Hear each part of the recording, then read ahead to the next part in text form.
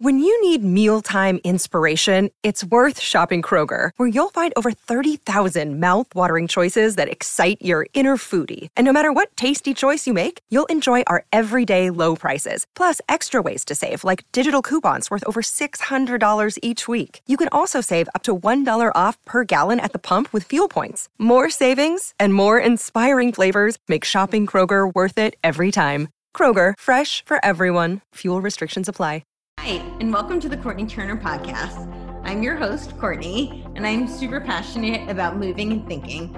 On this show, we are going to dive into all things health, fitness, personal development, lifestyle, and political, sociocultural. I've always been fascinated by people, and I love learning from the experiences and stories of others. This has been a treat for me, and I hope this is enjoyable and useful for you. As always, if you have any questions, comments, or any way that I can make this a better experience for you, please don't hesitate to reach out. Hi, Zuby. How are you doing? Yeah, all good. Thanks, Courtney. How are you? I'm doing well. Thank you so much for doing this, and thank you so much for your patience today. That's Had good. a rough start for my morning. It's your evening. So, yeah, it's pretty awesome that we can do this like across the world. Yeah, it's magical.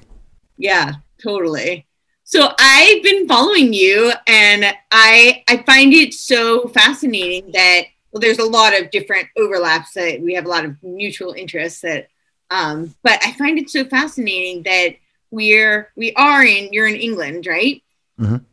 And I'm here I live in Santa Monica, California. I'm currently in Vegas right now. So we're in totally different parts of the world. And I feel like we're experiencing some of the very similar things going on culturally, politically, in the world right now. And You've expressed some frustrations with what's going on currently that I definitely resonate with. And I think that's really interesting, right? That it has permeated so far.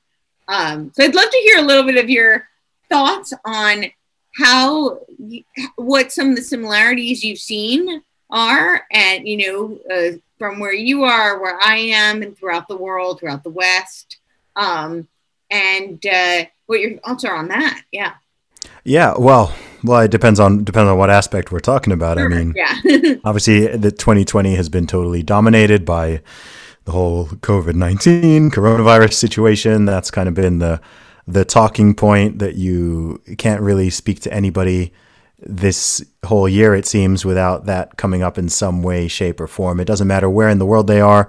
They could be in Europe, Africa, Asia, the Americas, Australia, wherever.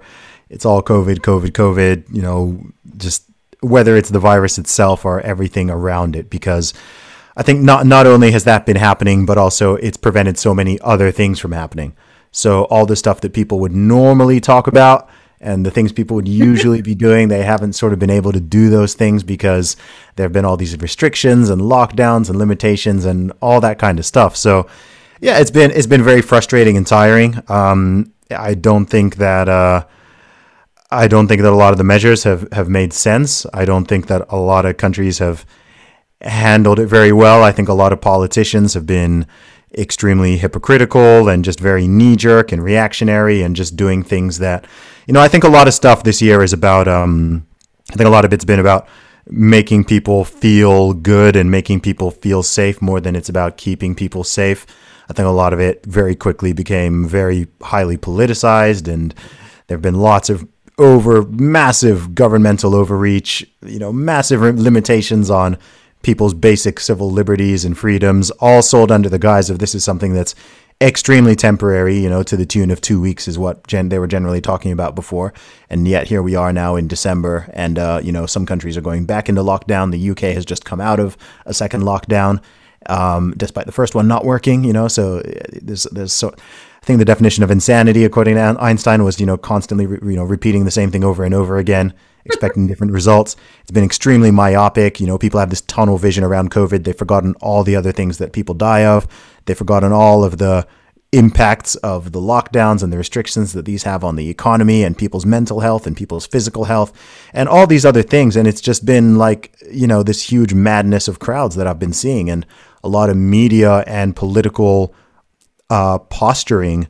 And, just the whole thing's it's been fascinating. It's been really interesting. I mean, I never used to understand the 20th century until this year. Now I can totally understand how everything that happened in the 20th century happened, even though that's very dark. But with all that, yeah, go ahead. Go on, continue. Yeah, but with all that said, I mean, for me personally, for my business, for my career, it's been an excellent year. I've had the best business year I've ever had, despite all of that, and despite not even being able to do any live performances or public speaking or anything like that. Still totally crushed it this year. So for me personally, it's been like, it's had its ups and downs this year.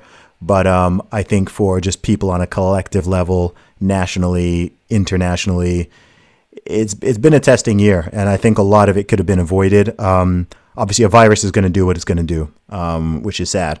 But the way that you want to respond to things, but I think there's been a big overreaction on a lot of levels, and I think overreaction can be just as, if not more, dangerous than underreaction. People have been acting like it's just a binary choice between stopping the entire world from working and, stopping stopping people from working and stopping people from having any basic freedoms or, the ability to do just anything normal or even show their face in public.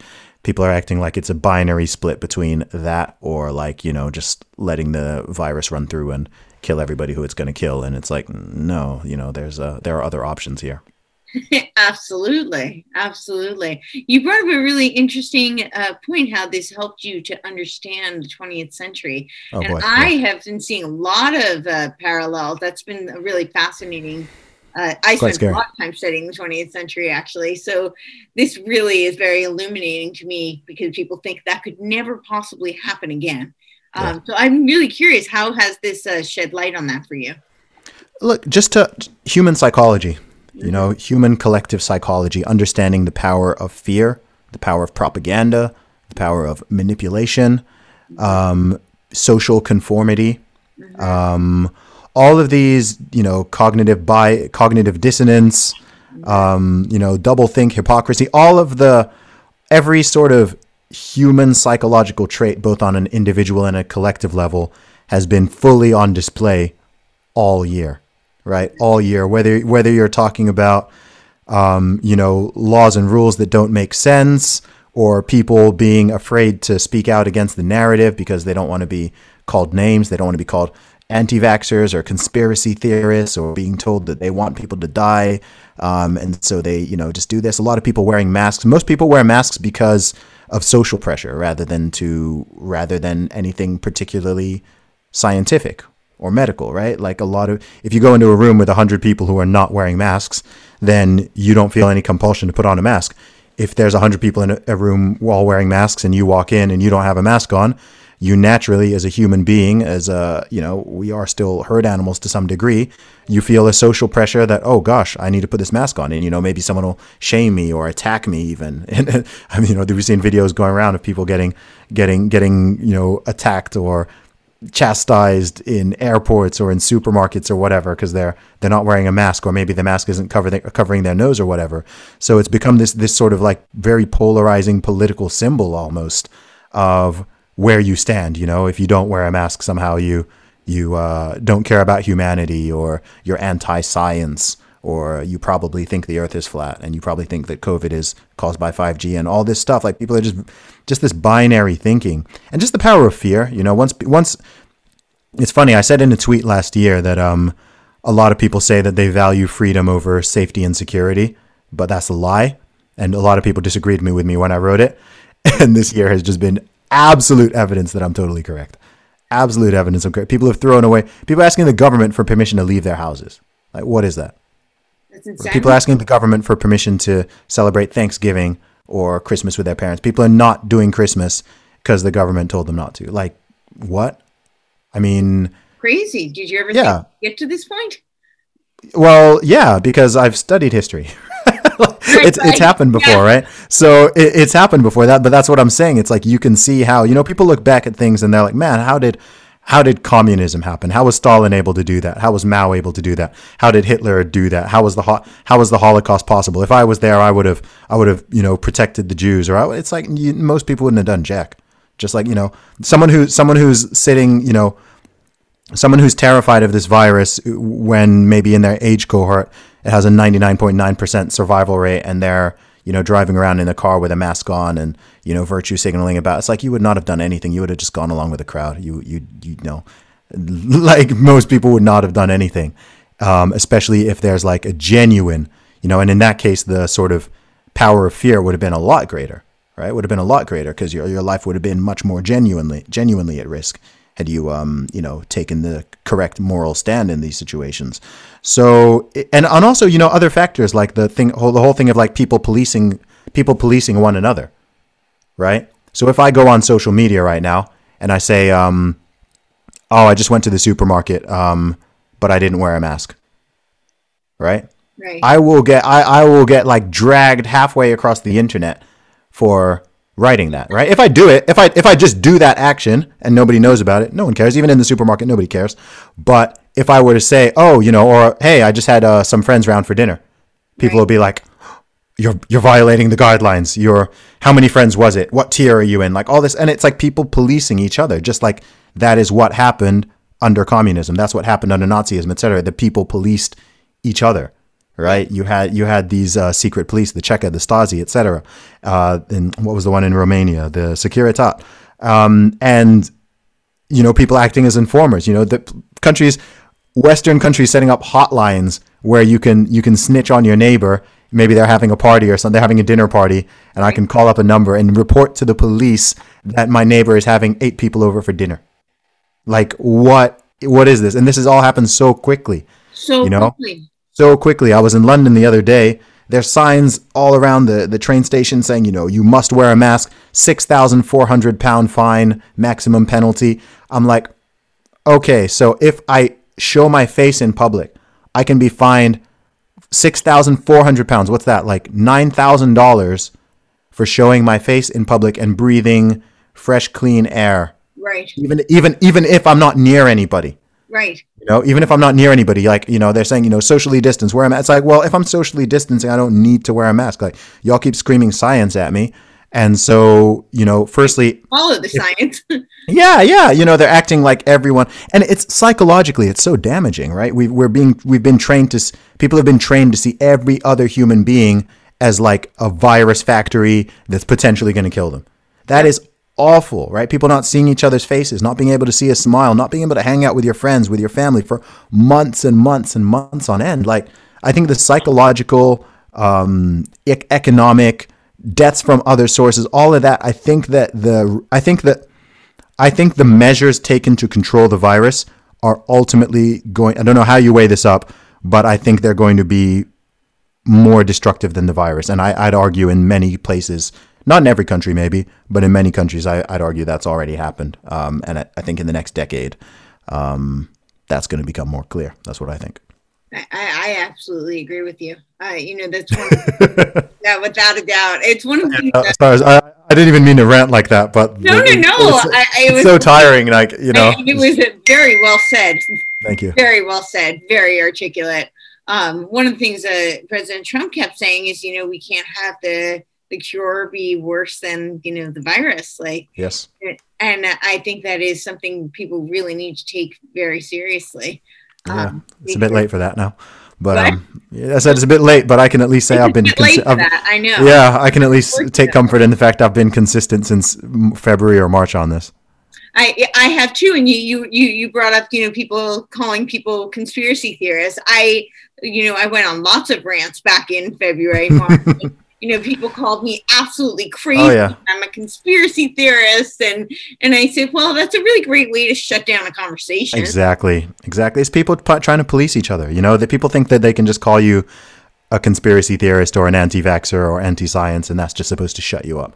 Yep. Right. Just like people or racist. That's I was going to say, just like people have been using it. Oh, you're racist, you're homophobic, you're transphobic, you're sexist, you're a misogynist, whatever. Like with no grounding, right? People just use these terms often nowadays to try to shut down a conversation or to shut down a debate or to, and it's such a dishonest tactic. And, and the sad thing is it works on a lot of people. Fortunately, I'm not someone who cares that much about, as much as I like being liked and, as popular as I'm becoming, I don't really care that much about social approval. Like, that's just how I'm wired. Like, I don't particularly care if people think like, I don't care about going along with the herd. I don't go along with the herd if I think they're running off a cliff. Right. Even if they come on, run off this cliff with it. I'm like, no, I'm not. No. It's really interesting because in the, I actually spent a lot of time kind of, in recent years, I was much more silent about my views because out of, a desire to be liked, out of a fear of being canceled. And and when the lockdown started and I saw what was really going down and I saw people policing each other. And for me, what it was is that I felt part of the reason that we're seeing this pervasive, draconian measures is because people like me didn't speak up. It wasn't just because of the cancel culture or because of the silencing of opinions and speech. It was because the good people didn't do anything to stop it. And that's the story of history, isn't it? Yes. And that's the story of history right there. It just takes, good people to stay silent, right? Absolutely. And so I felt the need to be out of a matter of integrity, personal integrity, to start to speak up because I didn't, regardless if anybody, cared or heard or agreed, because it felt that for my own authenticity and my own integrity, I couldn't just continue to be silent if it would be hypocritical. And one of the things was that people started to call me all these names. And in the beginning, I'm human, my feelings were hurt. People I thought were my real friends were calling me terrible things. And I got to the point where I said, you know what? I really don't care because then you don't know me. I know who I am as a person. I know what my values are. And that's enough for me. And if you're going to call me these names just to shut down the conversation, you're not really interested in having an actual conversation. A lot of people are not. And yeah, that's how they get you. That's how these things happen, right? Like once people look with almost any major issue, there's a safe position to have. Right. With almost every issue. Look, I'm not even talking about stuff that's like where we should all have the same opinion, right? Like there's certain things where like, okay, obviously we should all agree that, nobody should murder or rape or steal people. Like, one would hope. Yeah. Yeah. You're not going to be super edgy by coming out in favor of murder or anything. Right. But like when it comes to a lot of issues where there's a lot of gray area or where there really are different sides, with virtually all of them, there's the position, there's a mainstream position that people consider makes them a good person, right? And we've very much seen that. So when it comes to, this whole coronavirus situation, like if you're not terrified of it, if you're not like at least like very scared and concerned, you're like supposed to be a bad person, like you're a bad person, especially if you don't support mask mandates or you don't support even now, the so-called conspiracy theorists have been saying a long time that they're going to push for mandatory vaccinations and were dismissed. And now literally those conversations are happening, right? And the good person position is the person who wears their mask. Maybe they even wear it in their social media profile photo, and every picture they take, they're wearing their mask and they're, talking about how scared they are. And they're peddling the fear narrative, right? And that's the safe position. On virtually every issue, there's a safe mainstream position that, if you want to know what these safe positions are, just listen to like any Hollywood actor's position on anything. Like they'll always give, they're never going to give the controversial opinion. And if they do, then they'll get dragged halfway across the earth for it. There's always just the safe opinion and the other ones get silenced. And those positions can be half the population or even more, right?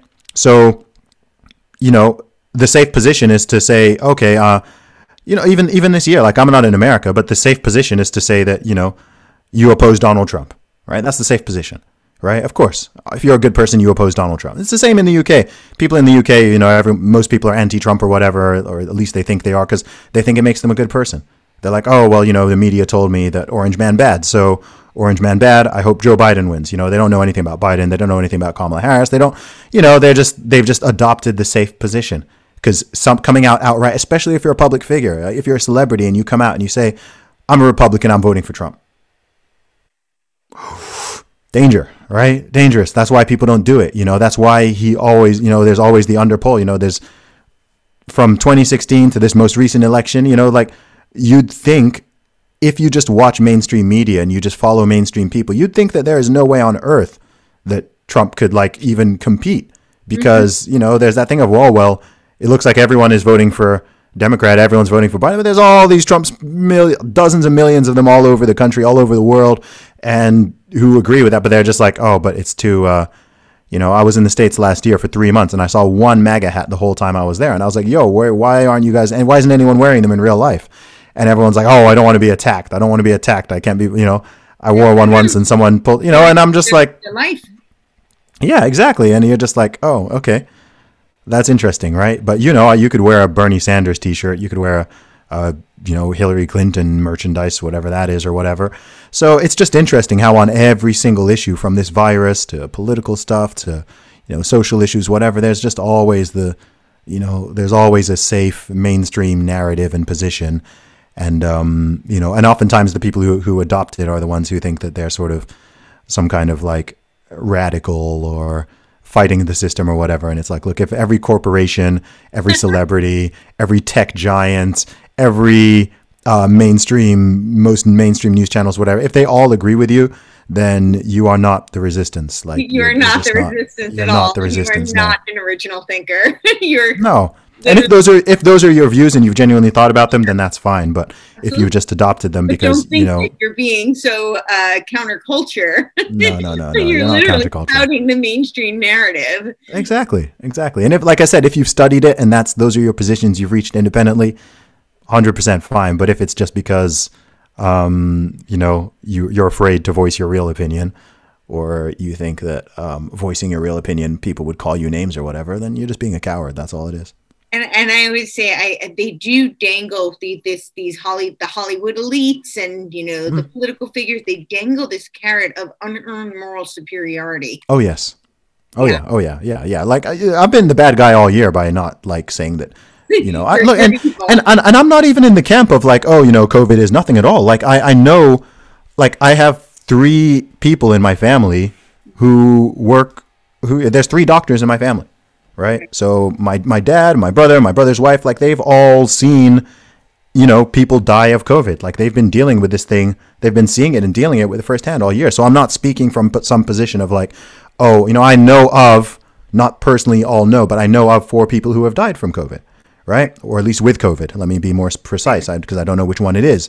But so I'm not even in this camp of like, oh, this thing is like, it's nothing. Distinction though of dying with COVID. Yeah, exactly. But there's a balance between like recognizing that and also being able to maintain the position. Like, I don't think the government should be forcing vaccines into people. I don't think the government should be forcing people to wear masks in situations where it absolutely doesn't make sense. I don't think that these rules make sense. I think that we're massively overreacting. I think that we're forgetting the wider picture. I think the devastation being done to the economy is going to potentially kill more people than the virus is killing. I think that what's happening with children who are going to schools and doing this and doing that, I think all of these things are massive problems which are not being addressed in an effective manner. So like 2 things can be true at once. Right? COVID can be something that's potentially dangerous to, especially to certain segments of the population. Sure. That can be true. And it can also be true that we've massively overreacted and that lots of these government policies don't make sense and are ineffective and could actually be more harmful. Like those 2 things can be true. It's not one or the other, right? And people just have this like really binary way of looking at it. And if you say like, if you even tell people the survivability rate, you say, it's like, for a lot of populations, it's literally over 99.9%. I think if you're under 40, it's literally over 99.9%. And if you tell people that, they get angry. Yeah. And I'm like, what do you like? That's a good thing. It's good that be happy about that, right? Yeah, it's good that children and teenagers and young adults are not dropping dead in the street. Like has happened in the past with celebrate, right? Yeah, you think that would be a good thing, but they're like, no, they want their narrative. They want the doomsday narrative. They want like, they want to focus on the deaths. They want to focus on the cases. They want to and we've never done this before for anything else. No. Anything else. Like imagine if we clocked like, deaths from heart disease or flu or pneumonia or traffic accidents or anything like on the same thing with this running tally. And we're like, okay, today this many people caught the flu, this many people died of the flu. Like we'd all just be sitting in our houses, like rocking, like terrified all the time because, we've been surrounded by viruses our whole lives. We've been surrounded by danger our whole lives. Like every time you do anything, every time you leave the house. Woodstock during the Hong Kong flu. Yeah, there's always been these risks. Social distancing or wearing masks, I promise you. Yeah, there have always been these risks, and it's like we every single day as adults we make risk assessments, right? We make risk assessments, and we even on a very personal level, right? If you don't know how to swim, you probably shouldn't go surfing. Like you don't need a law telling you can't surf if you can't swim. Right. Like human beings are intelligent. Like, well, I say human beings are intelligent. Maybe, but like, lately, yeah, that might be arguable. Yeah, we generally don't need laws to check our own survival. Like most of us are not trying to die. Like we're not going out there like. But one would hope, right? Yeah, like it's pretty rare. Like for someone to be like, we care about self-preservation. Yeah. So when it comes to something to do with self-preservation, you don't generally need like super draconian laws saying like you can't leave your house because it's dangerous outside, which is literally what's happening, right? You can't go outside because it's dangerous. Right? Even if you live in like some crazy city where there's like gang violence and there's like shootouts and like all that, you can still leave your house. The government doesn't say you can't. The government doesn't say, oh, you can't leave your house. It's like, no, you can leave. Like, but you're taking a risk. You're taking a risk going in certain areas or whatever. But yeah, I don't know. I'm rambling again. No, you're not at all. Like, you're absolutely not. People need to hear this because I think people have really. Was it Ben Franklin who said that, if you are willing to sacrifice your liberties for safety, then you don't deserve your liberties. I butchered the quote. It was for safety. Yeah. But I know what you mean. Yeah. Those who are willing to sacrifice freedom for safety deserve neither, or something along those lines. I'm going to have to look up that quote. Yeah, it's something along those lines. Yeah. But I think that's absolutely true. And that's really what we're seeing is that people are sacrificing their freedom for this, and it's not even for safety. It's for this mirage of safety. That's really what it is. Exactly. It's about making people, and it's about, and with the government policies and stuff, a lot of it is just about doing something, right? Like everyone feels that you have to do something, right? Like sometimes doing nothing is the right answer. There are situations where like actually do nothing is the right move, right? I'm not saying in this like totally literally do nothing and let the virus run through, right? But not like doing this knee jerk thing like every time cases rise past a certain number, and obviously the more tests you do, the more cases you get, like all of these things, and just like, okay, we're gonna close the restaurants again. You're like, what? Yeah, we're closing the gyms. It's like, that's a stupid knee-jerk reactionary response, and you're not. Last time, why are we doing that again? Yeah, this is what I mean. If it worked the first time, think about that. Yeah. If it worked the first time, you won't need a second one. If it doesn't work the first time, why are you doing it a second time? Right? Like pretty basic, logical thinking. But I don't know. Like I'm just amazed that for this long, I'm just amazed that we're 10 months, like we're a year into this. And it's still like, remember, 15 days to slow the spread, flatten the curve, all that good stuff, just 2 weeks, 2 weeks, look, most people are cool to, for the greater good. Like if the messaging makes sense, most people are okay to, okay, I don't like this, but I'm happy to take like super precautions for 2 weeks, make sure the hospitals don't get overwhelmed, make sure you guys get your PPE, make sure you get enough ventilators. That's how we were sold this thing. Like people cannot forget, that's how we were sold it. We were sold at 2 weeks. Okay, cool. That makes sense. I understand the logic. Makes sense. Now, they're trying to restrict gatherings for Christmas. They're trying to restrict. I'm like, look, guys.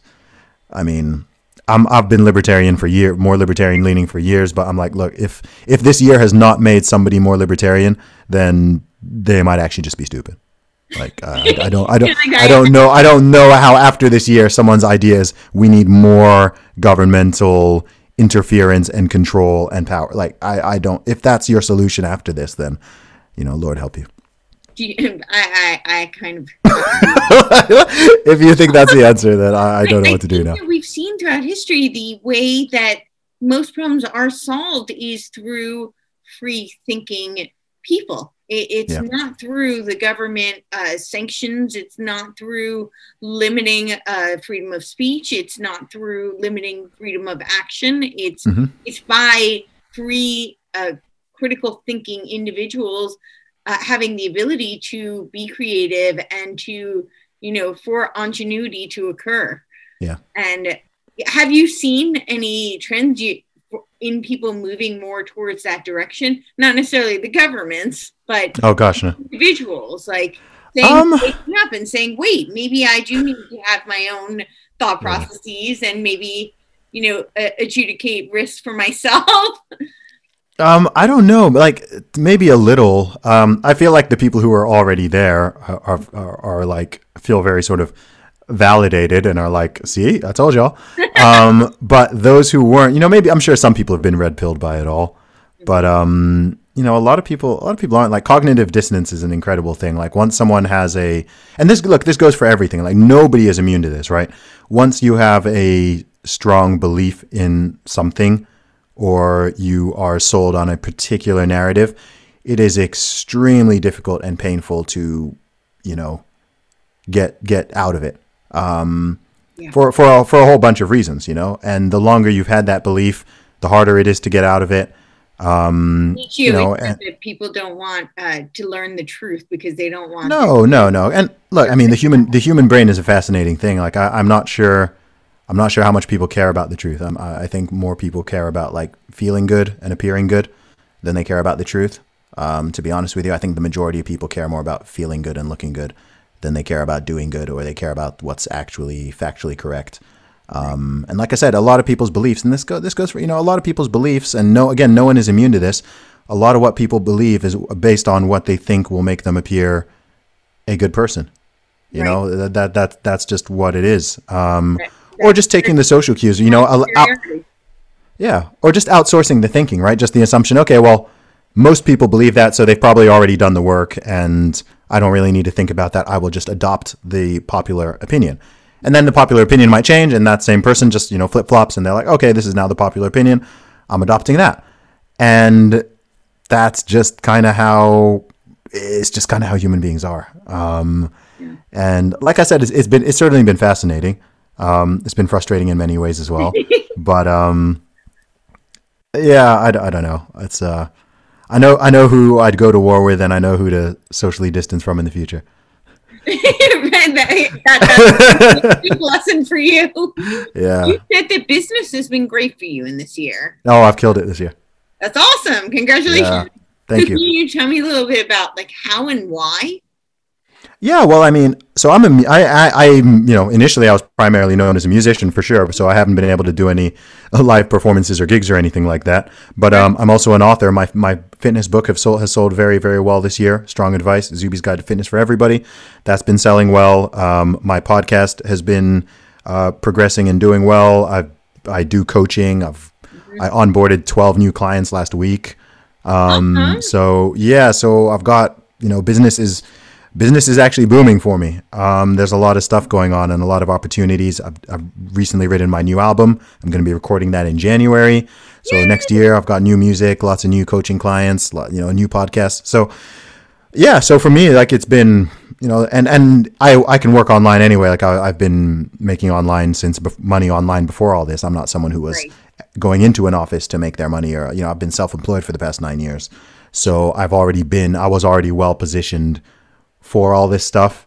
Sure. And to be honest, like I'm kind of like at the stage where, I kind of feel bad for people who are not, like I said, beyond the people who are like directly impacted by the virus itself. Yeah. My heart goes out to people who have brick and mortar businesses and haven't been able to open the doors, or who run restaurants, who run gyms, who run barbershops and hair salons and all that stuff where, the government's just like, no, you can't run your business. And I don't know, I think over 100,000 businesses in the USA have permanently shut, I believe. Dozens of millions of people unemployed, like all that. And the UK is going to have some of that pain. We've just managed to delay it over here because the government's been, floating people magic money. But, it's all going to come to a head. It's all going to come to a head in the next couple of years. And I do think that if people have any sense, they will look back on this and be like, whoa, we sort of walked a bit blind into that one and let our emotions take over our sort of mental and logical and rational faculties on a collective level. Because I feel like that's been going on. I feel like that's been going on a lot. And a lot of bad actors have been using this as an opportunity to seize power and kind of do what they want. And talking to you mayors and governors and presidents and politicians and et cetera, who flout their own, who tell us one thing and then go flout their own rules. Media pundits too. Everybody, anyone who's doing that. Yeah, the hypocrisy is rampant. And that should be, if nothing else, that should be eye-opening for people. It should be maddening for people as well. Mm-hmm. If you're really being sold in this line of fear, then why is it okay for, it's not okay for one group of people, but it's okay for others. And that just doesn't make any sense at all. And it's really... it makes perfect sense politically, but... it makes perfect sense if you know how dramatic about how I yeah I'll be un-PC for you, like all animals are equal, but some are more equal than others, George Orwell. Exactly. It's like that's what it is. They're just showing it. It's just in our faces. It's just like, okay, yeah, absolutely. So I would, to be respectful of your time, I don't know that I want to dive down this rabbit hole, but if you're willing to come back on again, I'd love to discuss your book, because I think there's a lot of people. So a lot of my podcasts that I've done, who are on all different kinds of topics, but people think it's really strange that I cover and sometimes in the same discussion, health and fitness and politics. Yeah. How are these two intertwined? But I actually think that there's a huge overlap. Certainly with the COVID, we see even more overlap. But I think that, even just in terms of culturally and mindset, there's a lot of overlap. And maybe without going, we can, if you're willing to, we could do a whole nother discussion on your book alone. But if you would want to touch a little bit on that, I'd love to hear your thoughts. Yeah, sure. So what's that? The link between sort of health and politics and culture and politics. Okay. Yeah. Yeah, sure. Well, as Andrew Breitbart said, politics is downstream from culture, which is very true. I think it's very true. I think I have a line somewhat reflecting that on my next album. So I consider myself much more like a social cultural commentator than I consider myself like a political commentator. Sure. I'm not that interested in all the deep nitty-gritty of politics, but I'm very interested in human psychology and society and culture and religion and morality and how these things sort of shape the world and the way we interact with each other and everything like that. So I think there are always certain patterns. Everybody's an individual for sure, but you can see patterns between how people think on one thing and how probable they are to think on another thing. So take an example, right? Like if someone tells me they wear a mask everywhere and they support the mask mandate, or someone tells me that they only wear a mask when absolutely necessary and they strongly oppose a mask mandate, I can with some confidence predict quite a lot of their other views. Right. On a lot of other issues, right? And sure. Maybe that should be possible, maybe it shouldn't be possible, but it's just a reality, right? People sort of align along different lines. So if someone's view on one thing, oftentimes you can predict a lot of other stuff. And there's some elements of that are sort of like herd thinking or group think, but some of it is also because it gives you an idea of the person's values and their sort of moral framework and even their personality type, right? And if someone's familiar with personality models, then you know that you can actually quite accurately predict political views just by knowing someone's personality type. Nope. Yeah.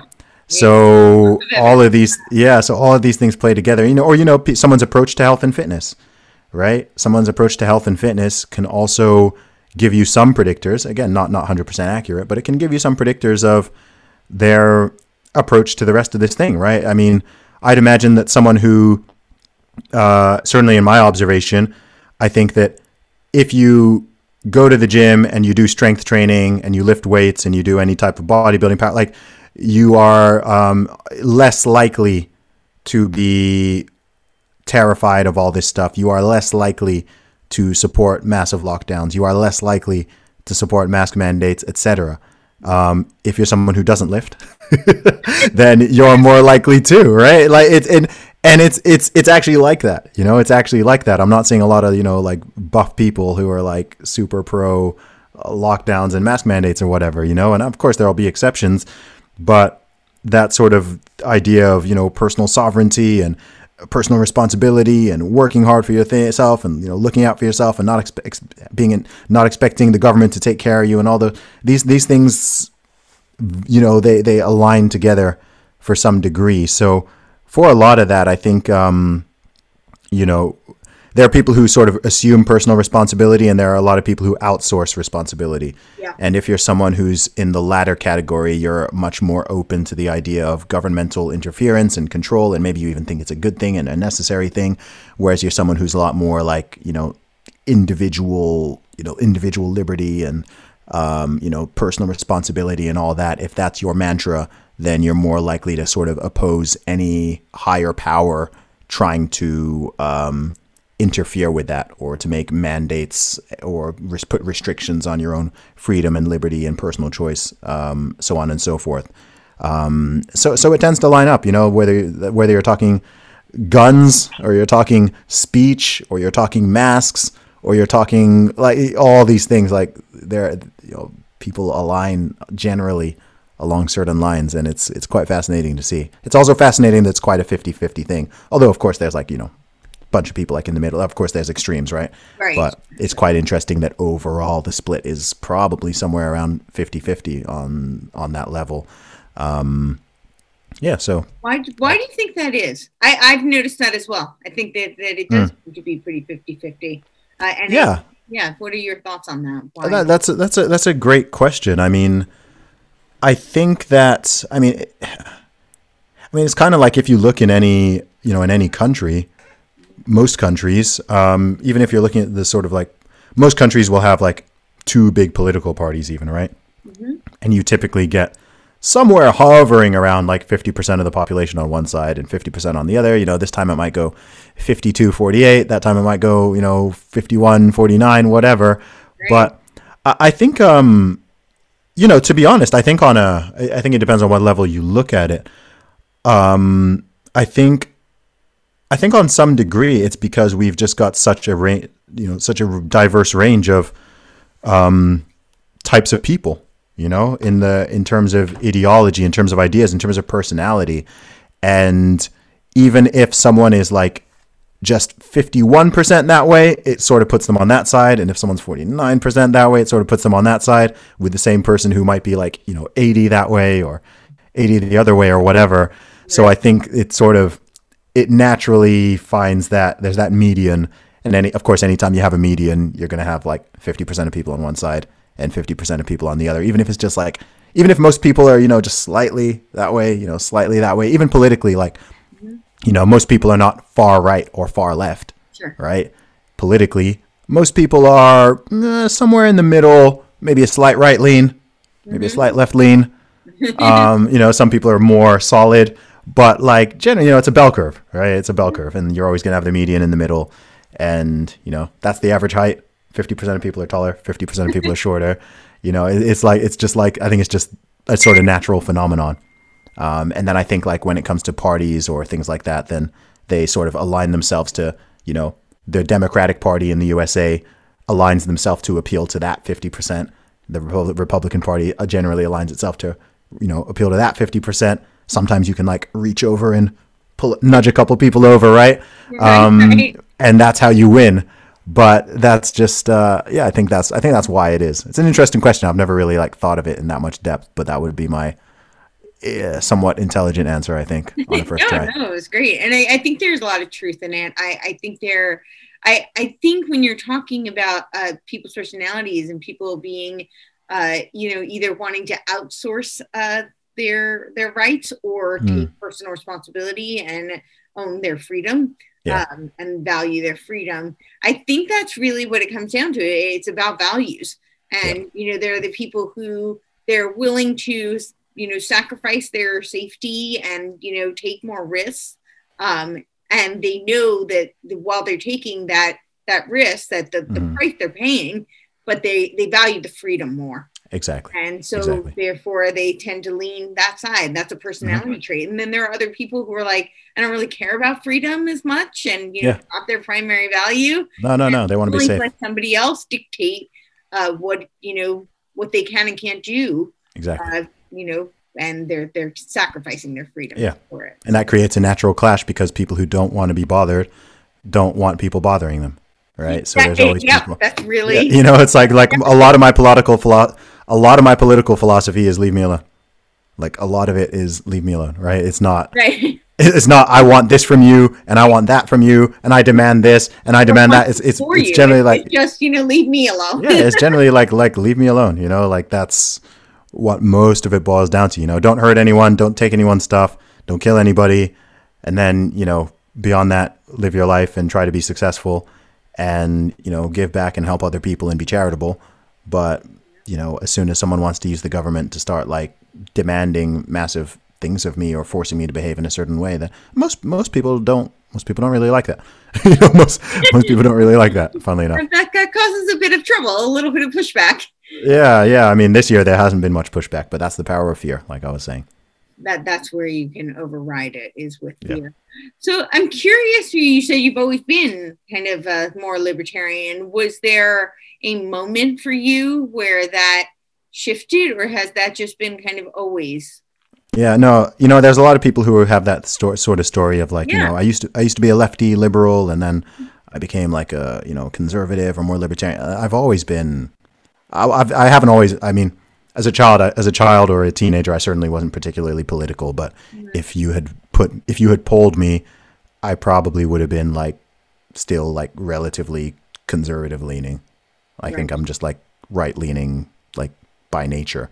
Right. Because it makes more sense to me, right? Like it just makes more sense to me, like even, I mean, as a child, like even as a kid, I remember learning about taxes, and I was like, I remember in school learning about like progressive tax rates, and I was like, that's not fair. And people were like, a lot of people were like, oh, that's not fair, as in like, they should take more from the rich people. And I'm like, no, that's not fair. Like it should be the same rate for everybody. If you're taking like 60% from that person and then like 10% from that person, I'm like, that's not fair. Like those are different rules for different people. Right. So even the meaning of the word fair means different things to different people. Right. To me, it's not greedy to want to keep your money, like, but it's greedy to want to take someone else's money. It would be greedy of me to demand that you pay, like that I like take or like we distribute your wealth. That's greedy. It's not greedy that you or I want to keep what we have worked hard for. That's not me being greedy, right? Or if I'm going to give it away, like I want to be the one who gives it away. Like don't just come and seize it from me and threaten and take it from me and then like go build bombs with it or whatever. Like I don't know what you're going to do. I'd rather like make my own donations and support the causes that I support and whatever. So yeah, and I've always thought that, even though like I never thought deeply about politics when I was younger. But I've always been like that. I've always been very pro like personal responsibility and don't expect handouts, don't be entitled, that's probably some of the way I was raised as well. And yeah, I'll be straight up. Like I just think conservatism makes more sense. Like I think it takes more doublethink to be like, I don't know, on the other side of the aisle. Like there's too much like stuff there that it doesn't, like I can understand it as someone who's an understanding person, but especially in this day and age, less so like, I don't know, if you went back like 15 years ago where things were a bit less like crazy, right? Like now stuff is kind of going crazy and it's like, people are saying they're pro science whilst they're also saying that, biological men and women are like the same, but they're also different. But like, let's imagine, it just doesn't make sense. Like there's too many things there that are just like, wait, what? That doesn't. You're like, wait, that doesn't make sense. You need to be pro science, but you're telling me that. Yeah. So Joe Biden today put out a tweet talking about how he's pro science and science will stay at the forefront. He also wants to make it okay for biological males to compete with biological females in sport or to enter their prisons. Right? As if like these things are just interchangeable. And you're like, that is not scientific, dude. Social construct. But wait, I thought it was science. Like, yeah, like they're like an X chromosome, Y chromosome. It's madness, you know. They do it with, and it happens with a lot of issues, you know. And I'm just like, that doesn't make sense. Like, it's not coherent, right? It's just not coherent to me. So, yeah. So my favorite on like the follow the science argument is that and I'm blanking on his name right now. I need to find it, but there was one of these, you know, climate change advocates, and he had been commissioned, you know, in he was granted a peer review article, and you know, they're all cheering, and he literally wrote his mother's chocolate cake recipe in this article. Oh, all like, you know, yay, you know, like, oh, okay. And he's like, yeah, did you read my article, my peer review article? And they're like, yes, we read it, you know, and they're cheering. And he's like, how was my mom's chocolate cake? Did you like that recipe? Was it good? That's so funny. It's so funny. Right? But you know, it's the whole appeal to authority thing, right? It's just like, you know, you say the magic word science, and suddenly everything you say is supposed to make sense just because you just said science. And it's like, and you know, his colleagues did a whole Peter Boghossian, Helen Pluckers. Yeah. I know all of them. Those were hilarious. Yeah. Yeah, those were funny. Following the science. Got it. Okay. Yeah, you know, and any true scientist knows that, you know, there's no such thing as just the science. It's like, you know, there's a scientific method. Science is a way of like investigating and knowing and proving itself wrong. And so when someone just says believe the science, as if it's like it's a very religious statement, it's very like a secular religion, and then it becomes scientism rather than actual science, which is what is happening. Yeah, no, that is fascinating. Yeah, and scary, and quite scary, I think. Yeah. Look after yourself. Look after your loved ones. Like, you know, that's the. You can't save everybody. You can't save everybody. I do my best, but you just can't. So I'm gonna, for respect for your time, we're gonna wrap this up. But I have two more questions for you. Okay. One being, where do you think we are headed? We'll start with that. I guess culturally, you know, geopolitically. Yeah, where do you think we're headed? That's a good question. Look, for the past several decades, like, I think it's important to have gratitude and perspective, and we clearly live in by most measures, the safest, most prosperous, and most fair and equal time in history, and some of the most fair, equal, prosperous countries in the entire world. This is factually verifiable. And I think that will generally continue in that trend. However, I have concerns on a moral and spiritual level that we are backsliding. Right? So not in terms of the things that you can necessarily easily like measure and just sort of run stats for and compare 1970 to 2020 or compare 2020 to 2030. Some of those things I think are going in the wrong direction culturally. You know, to give a simple example, right? You know, political polarization is increasing, right? Political hostility is increasing. I would say that, you know, racism and, you know, all these isms, like actual racism, I think had been decreasing my entire lifetime. And I think it's probably had a little spike this year, right? And I think that that's largely due to the so-called anti-racist people. It's like the people who are doing too much, right? Right? So, you know, prior to, you know, throughout my whole life, like, I mean, I'm grateful I'm in the UK where race is less of a thing than it is in the US. Like, people in the US, people are weird about the whole race thing. Like, it's too much. But really, like in the UK, people are just more chilled about it. It's just less of a thing. People don't say like. That's very interesting. Yeah. Yeah, the US is obsessed with race. It's too much. You know, people call themselves white Americans and black Americans and Asian Americans. People in Britain just call themselves British. That's it. Like, I'm not black British. Like, no one says that.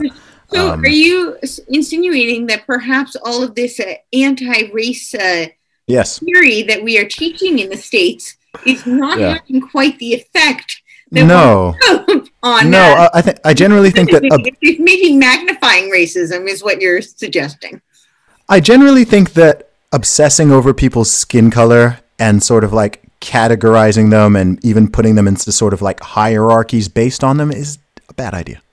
It's just, I have a hunch. It doesn't matter which way it runs. I think it's a bad idea. I just don't think we should do that. I don't think, telling people they're privileged or oppressed simply because of dint of their it's insulting. Ancestry is a good idea. Wrong, and I think it's insulting and it's damaging, and I think I agree.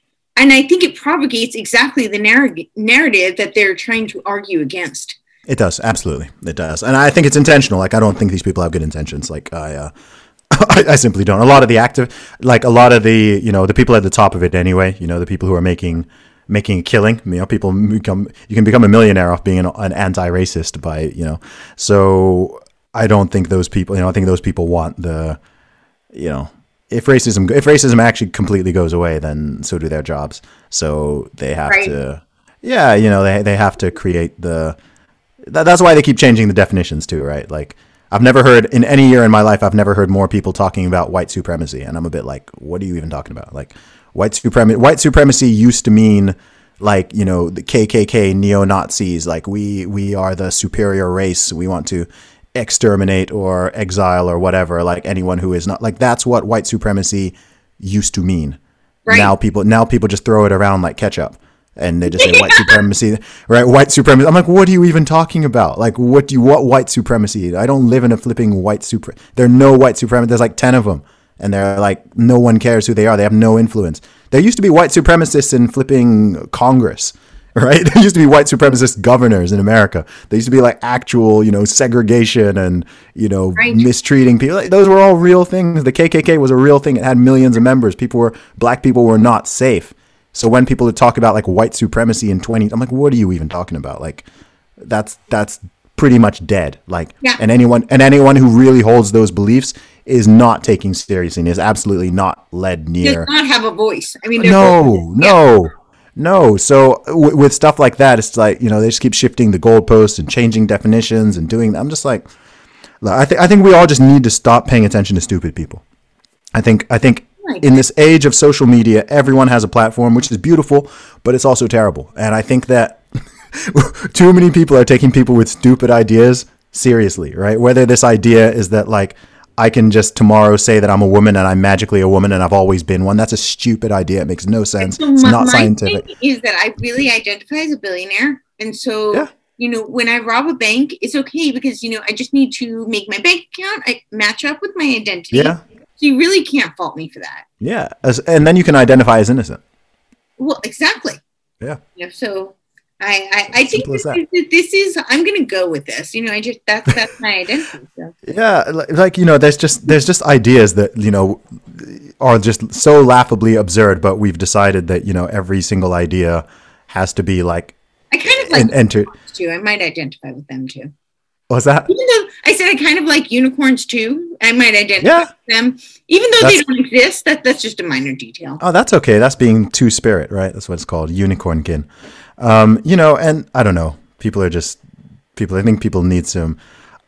You'd think with this pandemic, people would have some like real problems or something, but apparently not. I think the modern West is still too comfortable, but like, I don't know. That is actually a really good point, because I think part of the reason we are in that, you brought up this it's factually, statistically provable that we are, as a world, not just individual nations, but even third world nations, we are more prosperous. We are in much better living conditions than in previous years and previous generations. Yeah. And yet it is because we are so luxurious that we are complaining about things that are literally absurd, and that we're making up problems. This victimhood because they don't have real problems to contend with. And that's not to say that real problems don't exist, and that's not to say that there aren't lots of room for improvement. Mm-hmm. But the fact that we're griping about some of the things that we're griping about is just testimony to how privileged we are. Absolutely. Yeah. So, well, if you have any things you'd like to close with, and certainly tell people all the wonderful places they can find you. Yeah, sure. So I'm on all social media at Zuby Music. That is Zuby Music. You can check out my podcast, Real Talk with Zuby, as well as my music on Spotify, iTunes, YouTube, wherever you listen. Just search for my name, Zuby, Zuby, and you can get started there.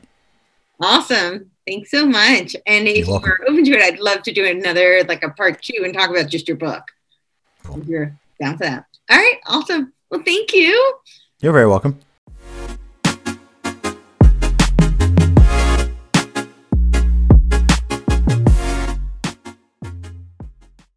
This podcast is a part of the C-Suite Radio Network. For more top business podcasts, visit c-suiteradio.com.